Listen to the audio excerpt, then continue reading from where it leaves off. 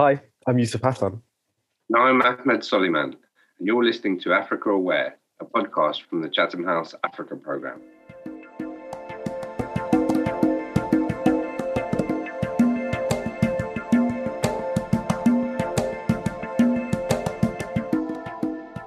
Welcome to Africa Aware. On this episode, we will be discussing Sudan's economic stabilization. 2 years on from the revolution to depose long-term dictator Omar Bashir, Sudan has taken notable steps towards stabilizing its economy, including re-engaging with the international community, which led to its delisting from the US state sponsors of terrorism list, which of course was a major obstacle. However, with inflation of over 300% and ailing infrastructure, citizens continue to struggle to see the dividends. To discuss our work on Sudan over recent years, I'm joined by my colleague, Ahmed Suleiman, who will provide us with a quick overview. Hi, Ahmed. Hi, Yusuf. Thanks so much for having me on. Always a pleasure. Ahmed, could you tell us a little bit more about the work the Africa Programme is doing on Sudan? Sure, I'd be delighted. So over the years, we've developed a really successful track record of research on Sudan through our Horn of Africa project. And we're one of the world's leading forums for the discussion of Sudan, using our convening power and reputation as a neutral forum for dialogue and debate. We currently have 2 projects on Sudan. The first is focused on international support for the transition, and it examines the evolution towards peace, democratization, and economic recovery.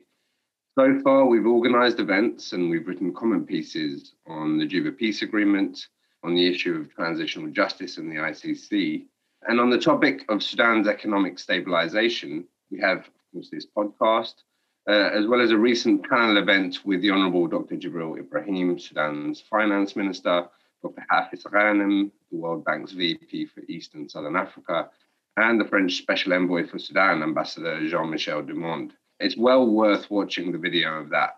And ahead of the Paris Investment Summit on the 17th of May on Sudan, we'll also publish a comment piece on international support for Sudan's economic reforms, exploring how this is vital to underpinning the broader political transition. We're also planning further activities on topics including federalism, Sudan's regional relations, and the role of women in the transition. The second project we have is one supporting efforts to foster inclusive and accountable governance in Sudan by strengthening policy dialogue and bolstering the country's fragile process towards democracy. The project aims to give voice to regional communities and stakeholders, communicating their needs, their views, their expectations to decision makers at the centre. The idea is to enable greater citizen participation in policymaking and critically to include more voices from outside of Khartoum, which were particularly marginalised during the former regime. We want to establish a policy feedback loop between the centre and the regions, which will help lead to better decision-making and more inclusive governance during the transition, and help to establish the foundations for sustainable peace and democratisation. It's really exciting work, and I recommend our listeners follow our content through the Chatham House website, Facebook page, and social media channels such as Twitter. Thanks so much for that overview, Ahmed. It's fascinating to hear all the work that we're doing and we will continue to do on this topic. Thank you, Yusuf. Also in this episode, I will be joined by Dame Rosalind Marsden.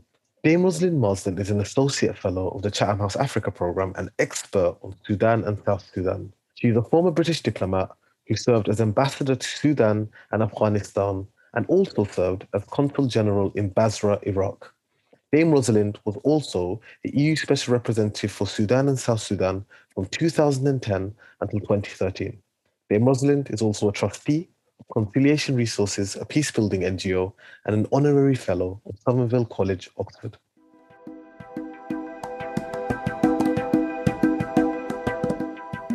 Hi, Rosalind, and welcome to Africa Aware. How are you doing? Very well indeed, thank you, Yusuf. Of course, this podcast is about Sudan's transition, and of course, economic stabilization. In itself, nearly 2 years on from the appointment of Prime Minister Hamdouk, how would you assess his government's successes and failures? Well, I think that Sudan's democratic transition is moving broadly in the right direction, although much more slowly than had been hoped by many Sudanese, particularly the women and youth who drove the revolution, and I think had expected to see faster change. Also, some frustration by people outside Khartoum, where change has come even more slowly. and especially, of course, for the more than 2 million Sudanese who are still living in camps for internally displaced people and for refugees who were driven from their lands by the conflict in Darfur and then by the conflict in the Nuba Mountains and Blue Nile. Nevertheless, I think the government of Abdallah Hamdok has notched up some very impressive achievements, particularly the signing of the Juba Peace Agreement with the Sudan Revolutionary Front last October. Sudan Revolutionary Front's a broad alliance of armed movements and other political groups. And this agreement was an important first step towards bringing peace to Sudan's conflict zones. Then there was also the signing last month of a declaration of principles with another very important armed group led by Abdulaziz Al-Hilu. And on the economic front, the removal of Sudan from the US list of state sponsors of terrorism, which had isolated the country from the Western world for several decades, is very significant. And delisting paves the way for Sudan's reintegration into the international community. But there are still lots of challenges, and in particular, there is still widespread economic hardship for millions of Sudanese in their daily lives. Inflation is running at over 300%, and there are still shortages of essential commodities such as fuel, electricity, and medicines. In Khartoum, one can still see very long queues for petrol, cars queuing up round the block, and also frequent power cuts. In addition, on the security side, there's been a recent spike in violence in Darfur with a large number of civilian casualties in two separate very serious incidents this year in January and again in April in El Geneina, which is the capital of West Darfur, near to Sudan's border with Chad. And implementation of the Juba Peace Agreement, including the security arrangements, is moving very slowly. There's still no transitional legislative assembly, which is needed to provide accountability and oversight. And women and youth feel they haven't yet been sufficiently involved in the transition. I think that part of the problem is lack of capacity in the government and the need for institutional reform. There are still a lot of spoilers from the old regime who want Sudan's democratic transition to fail. And many of them are still holding senior positions in the civil service and other state institutions. So the challenges are enormous. And as Prime Minister Hamdok often points out, Sudan is going through multiple transitions. This is the most complicated transition in the country's history. But the success of the transition is of critical importance to the whole region and really deserves strong support from the international community. To follow up about a part you mentioned in particular, the balance that exists in Sudanese society at current and actually in the governance system, right, with the Sovereign Council. We currently see somewhat of a interesting dynamic between the military and civilian and economic, of course, players in Sudan. And of course, that's seen via the Sovereign Council. How would you describe them at current? Are things stable? Are we seeing some progress with regards to the transition towards civilian rule? Well, I think that political power in the transition is effectively held by several different groups, including the army, the Rapid Support Force, the armed movements who signed the Juba Peace Agreement, and the civilians. And the civilians include the political parties and civil society groups who are part of the broad alliance called the Forces of Freedom and Change. A lot of people, I would say, are worried about the balance of power between military and civilians, and are concerned that perhaps the military are encroaching on civilian competencies. But it's equally true that if the civilians want to preserve their influence in the transition, then different civilian groups need to stick together and to be more united rather than squabbling among themselves. I think the formation of the new cabinet, which includes more politicians than the previous technocratic cabinet, has helped in this respect and given Prime Minister Hamdok a stronger political support base. I think the government perhaps recognises that it also needs to do a better job in communicating with the public and explaining the problems it faces and setting out clear, concrete plans for addressing them, because strong public backing will strengthen their position vis-a-vis the military. But at the same time, I think there's also a recognition that the current partnership between military and civilians is an important element in the transition to maintain security in the country.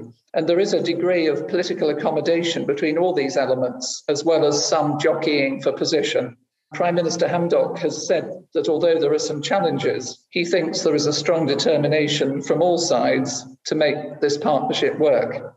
But looking at it from an economic perspective, there are concerns that the presence of big state-owned companies controlled by the military, which enjoyed tax exemptions and other privileges under the former regime, could discourage investors.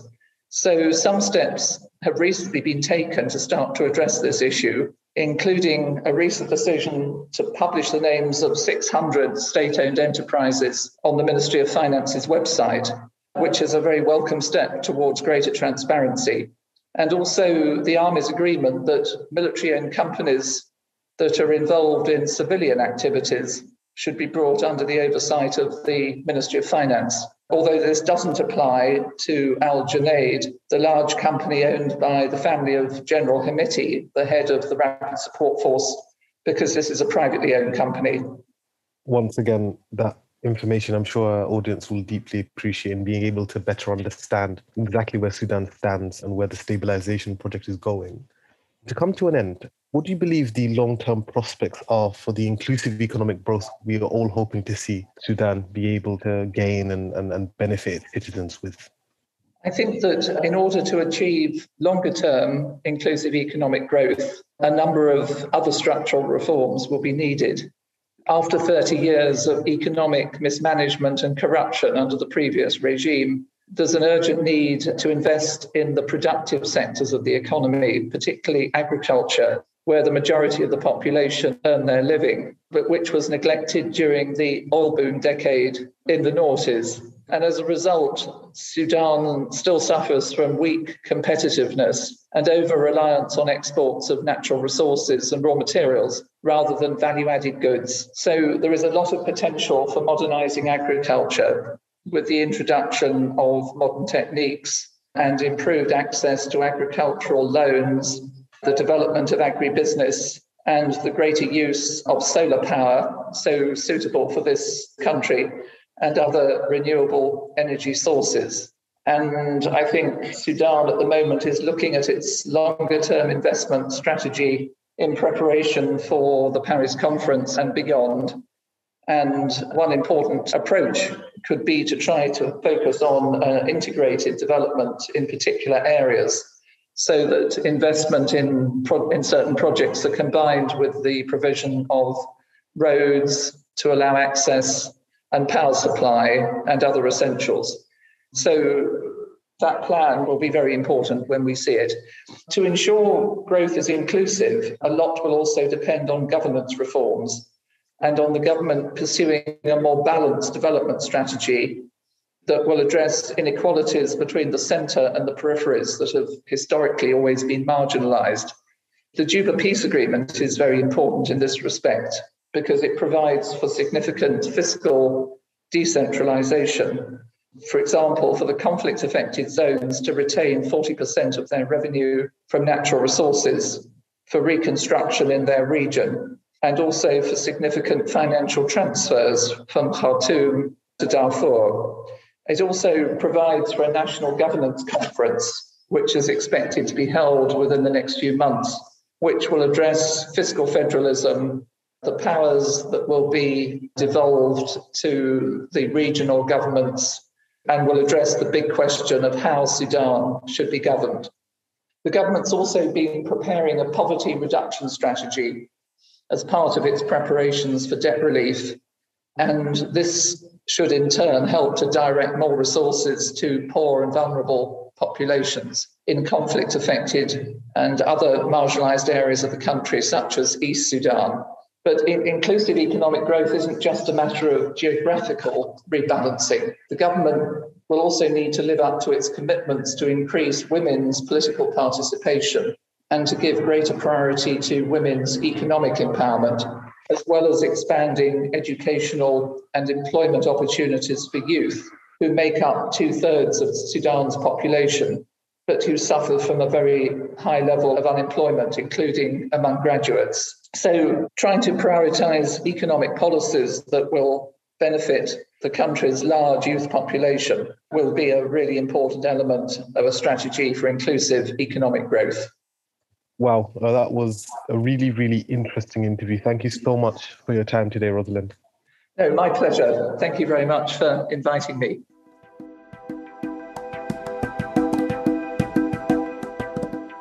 And now moving on to the main interview.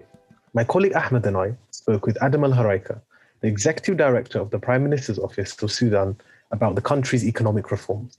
During this interview, Adam spoke to us in his personal capacity as an economist, having previously served as the Prime Minister's economic advisor.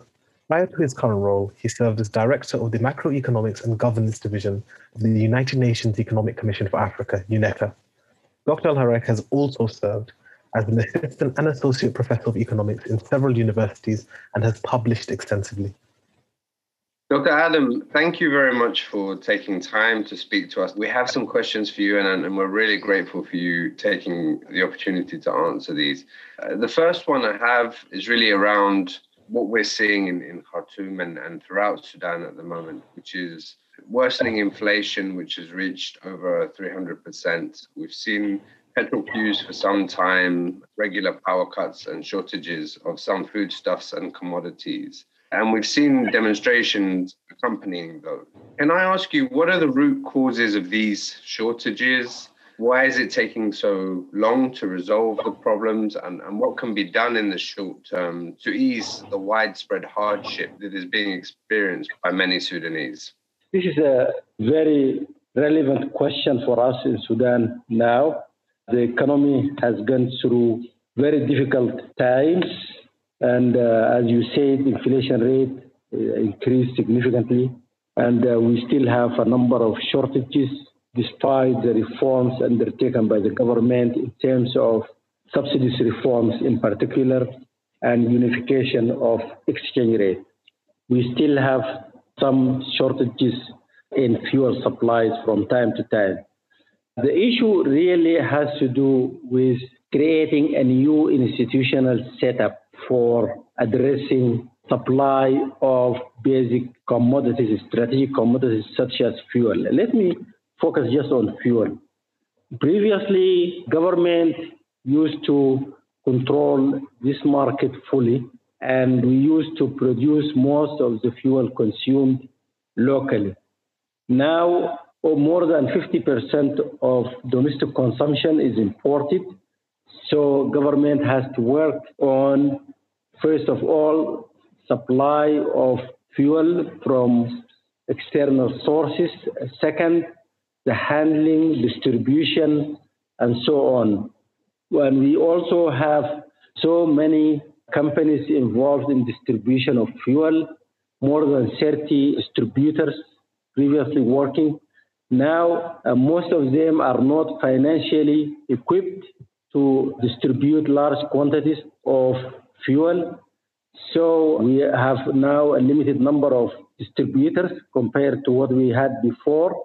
With the unexpected shutdown in our main gas refinery, there was a shortage, especially in diesel.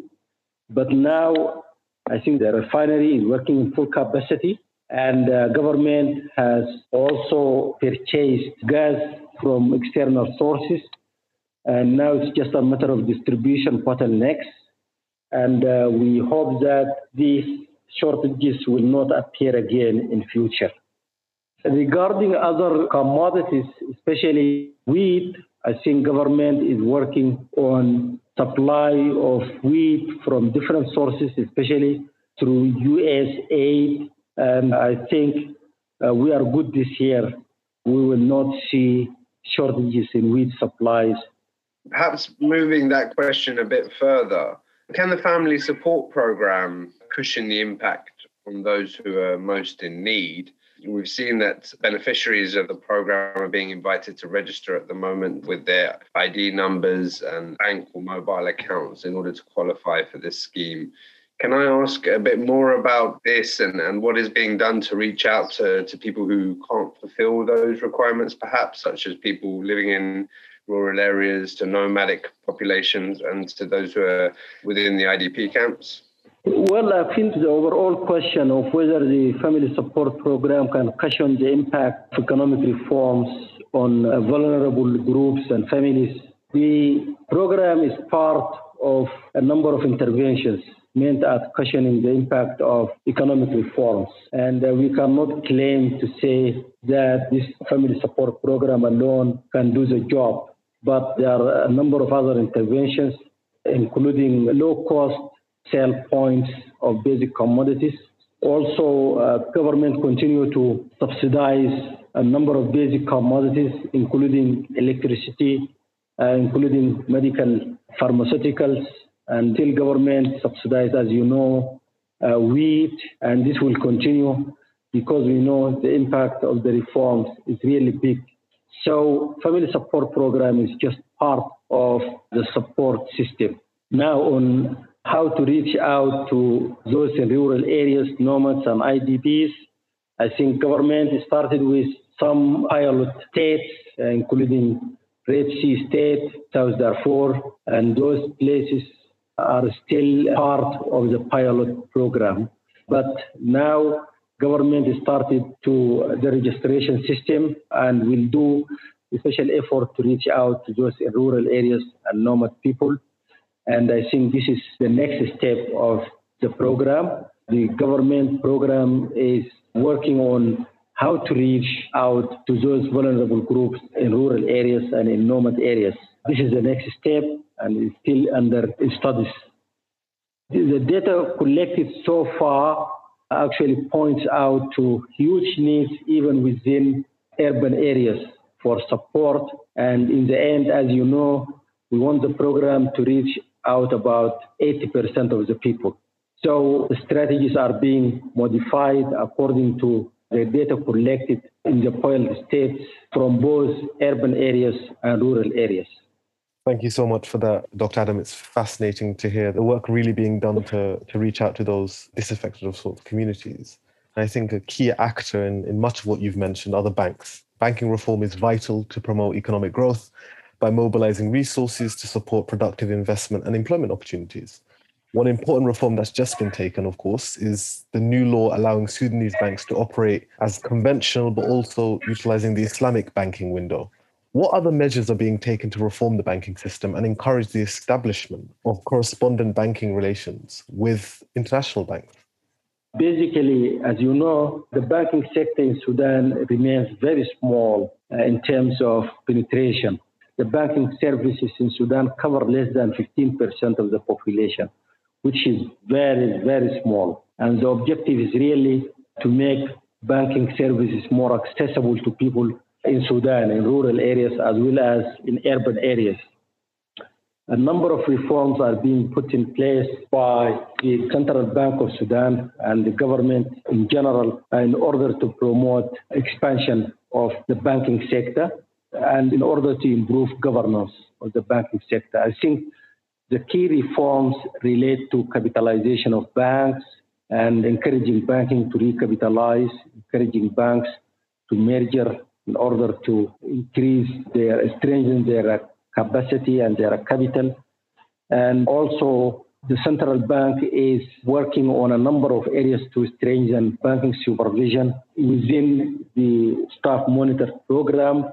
A lot of progress has been made in these areas, but I think one key area that will facilitate expansion of the banking sector is what you have mentioned, the legislation related to adoption of a dual banking system. We hope that this will encourage new investment in banking and insurance and finance in general in Sudan.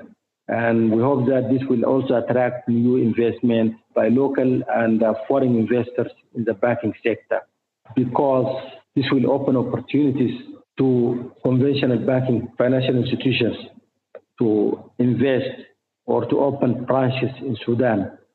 But also the reforms include encouragements, instruments to encourage banks to establish new correspondence relationship, especially with the removal of the name of Sudan from the list of countries sponsoring terrorism. A lot of opportunities are now opening up, but they are taking time to materialize, I must admit.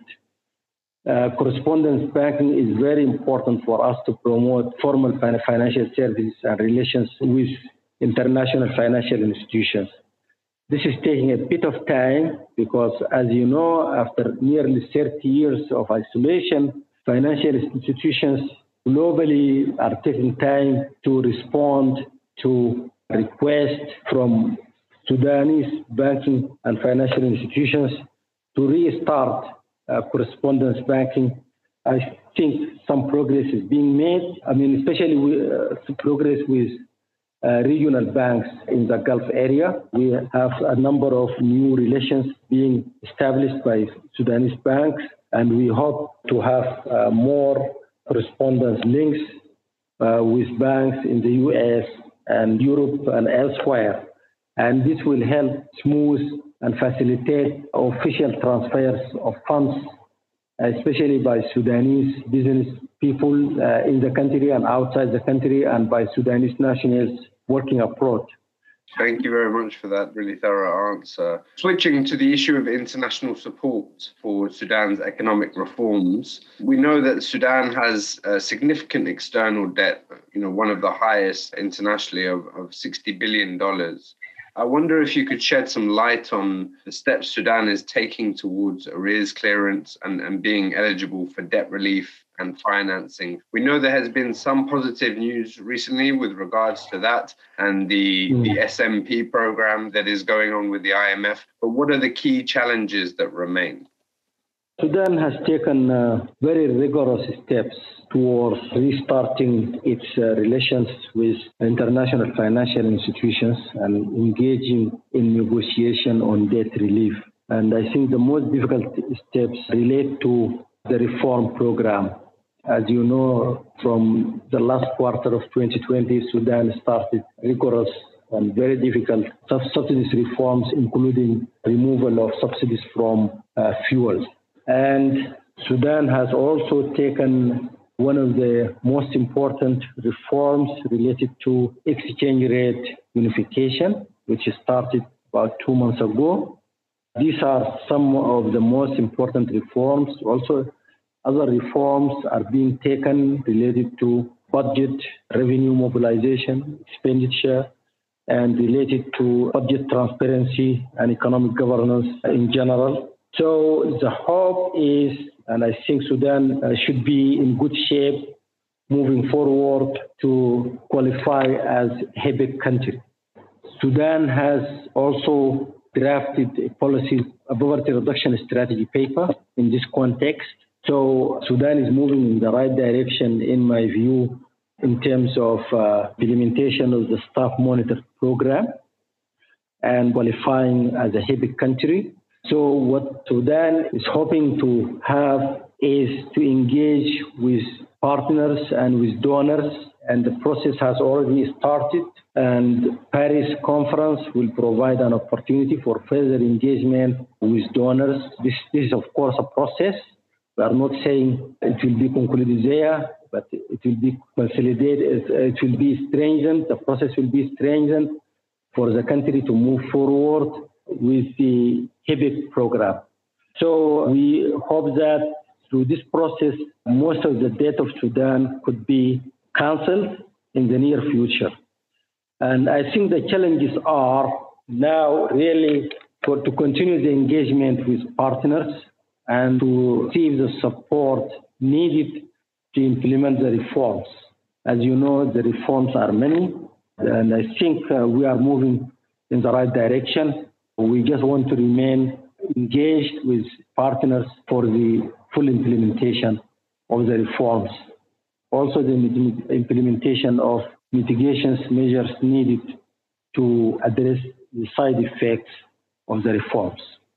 Thank you very much. And also very positive news that we've seen on the arrears clearance process that, the US stepping up to support Sudan's arrears clearance to the World Bank. The UK, of course, doing similar with the African Development Bank. And then we're hearing rumors that, of course, that there may be an announcement of France's support for the Sudan's arrears to the IMF at the Paris Investment Summit. So it kind of takes me to this question of the role of Sudan's international partners in supporting the country. And particularly, we're going through an unprecedented time globally of financial uncertainty, in particular related to the effects and impacts of the pandemic. With that in mind, can I ask what you're expecting from the Paris Investment Summit and what the hopes are and the engagement in developing the agenda for that? The government is moving forward with implementation of reforms and taking steps for the country to benefit from the HEBEX program. And the challenges, as I said, also relate mainly to continued coordination and support, especially financial support needed for implementation of reforms and related measures. Now, the Paris conference is an important conference in this process. It's not just for debt relief, but for investment. The conference has 4 components. The first component has to do with business. This is a business forum. So Sudan will engage with partners and investors in this conference.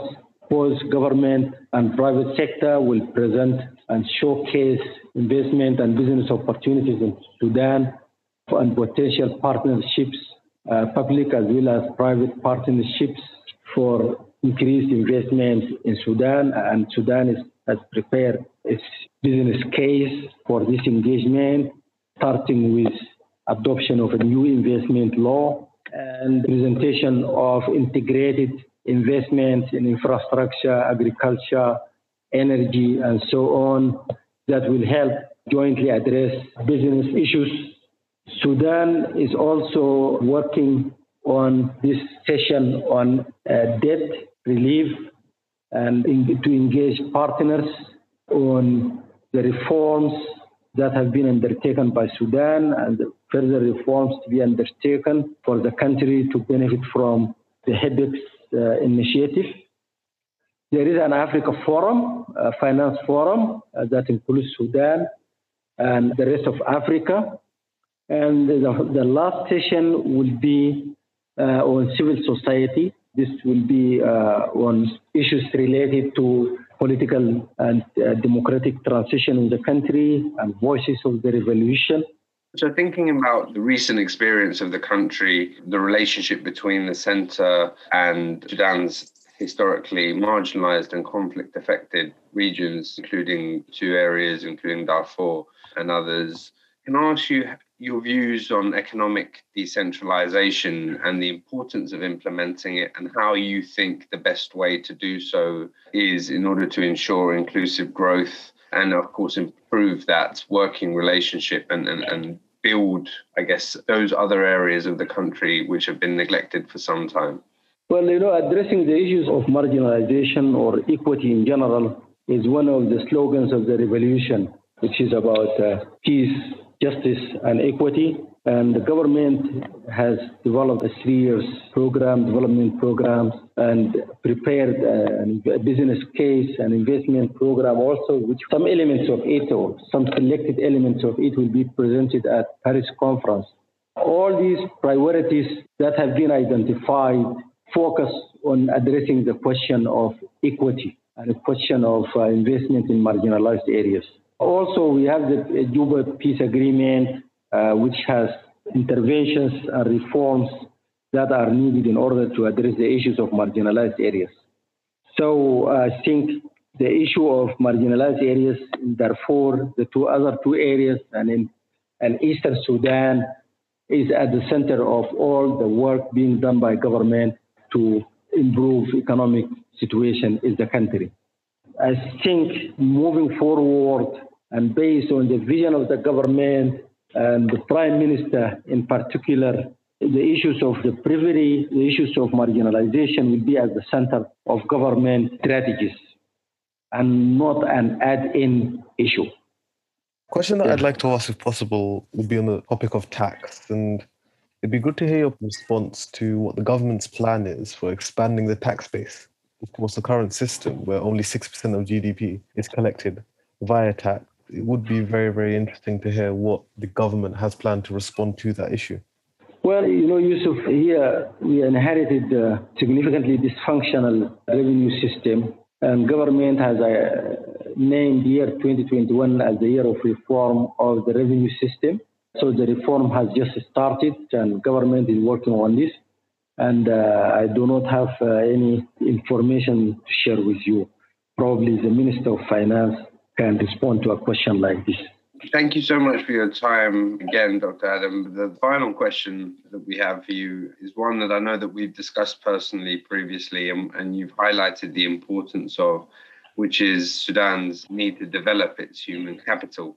Can I ask what the plans are for increasing social spending, strengthening the education sector, expanding economic opportunities for women and younger people, and how much you see that as a priority for Sudan, a country that has been known in the past for its economic as well as its medical and many other strengths in different fields? Again, I think relevant ministers can really elaborate more on this, but I just want to give you a general answer to emphasize the fact that investment in human capital and education and health in particular is a priority in the country. For the first time that the 2021 budget allocated close to around 10% to education and around the same to health sector. So this is very significant compared to previous allocations to health. So about 10% of the budget now is allocated to health and about 10%, more than 10% to education. I mean, if you actually look at allocation to health services, education, and social development, which is close to 30%, significantly more than what government spends on the military and security forces jointly together. So government is now looking at these sectors as priority sectors, and I think government will continue to give more attention to building human capacity in terms of education, training, and to health services. This is definitely a high priority as reflected in the 2021 budget. Thank you very, very much, Dr. Adam, and thank you so much for your time this afternoon. Thank you.